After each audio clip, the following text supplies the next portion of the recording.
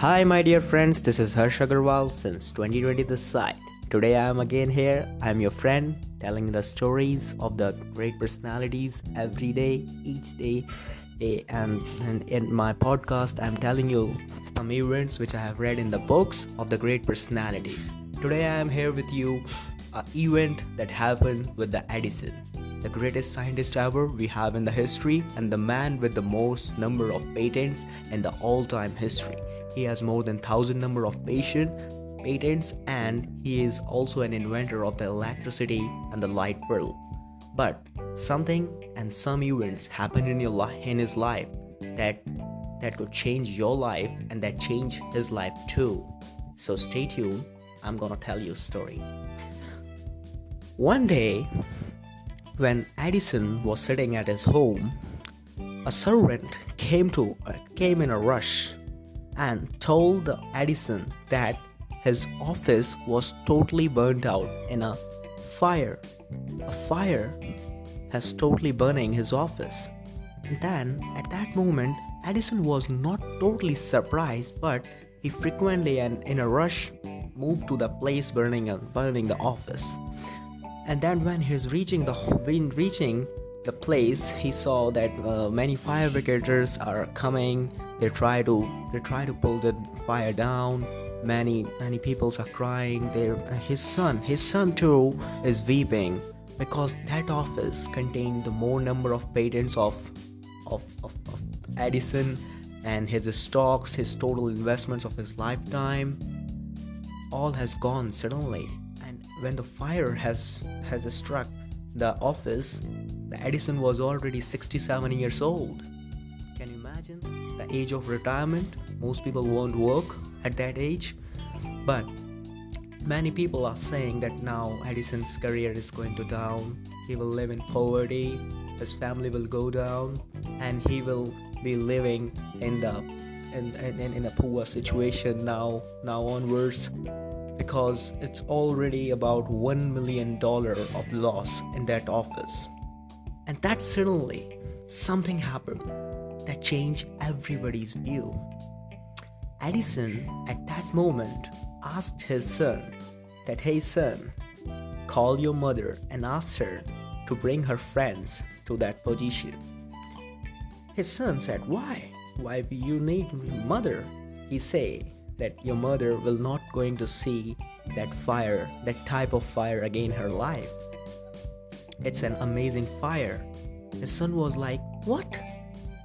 Our all achievements and our whole lifetime work has gone and you are joking here?" Then Edison told his son, "What we can do now? The fate has not changed. The thing that's going to be happen has happened. We cannot change our fate. The things are going to be done are done. Now, what is in there wasting our energy in humility and saying, 'Oh my God, the fire damn my office,' and humility and anger. What's the fucking matter to criticize other? Let's enjoy that moment."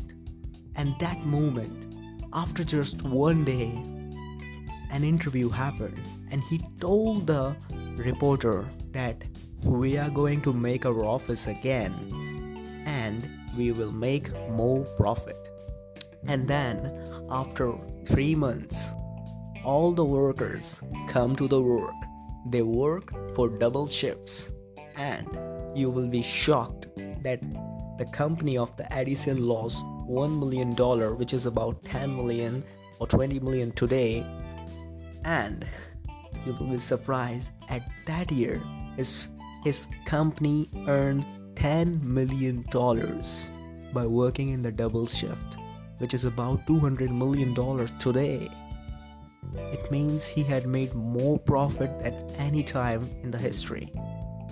So what's the moral of the story? The moral of the story is we all learn that how to deal with the setbacks. We all says to our mind that, okay, no worry, that this thing has happened to me, I will be smiling.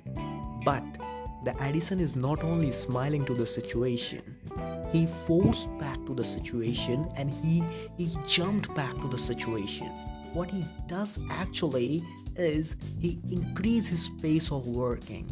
He argue his workers to work double time to make the history repeated.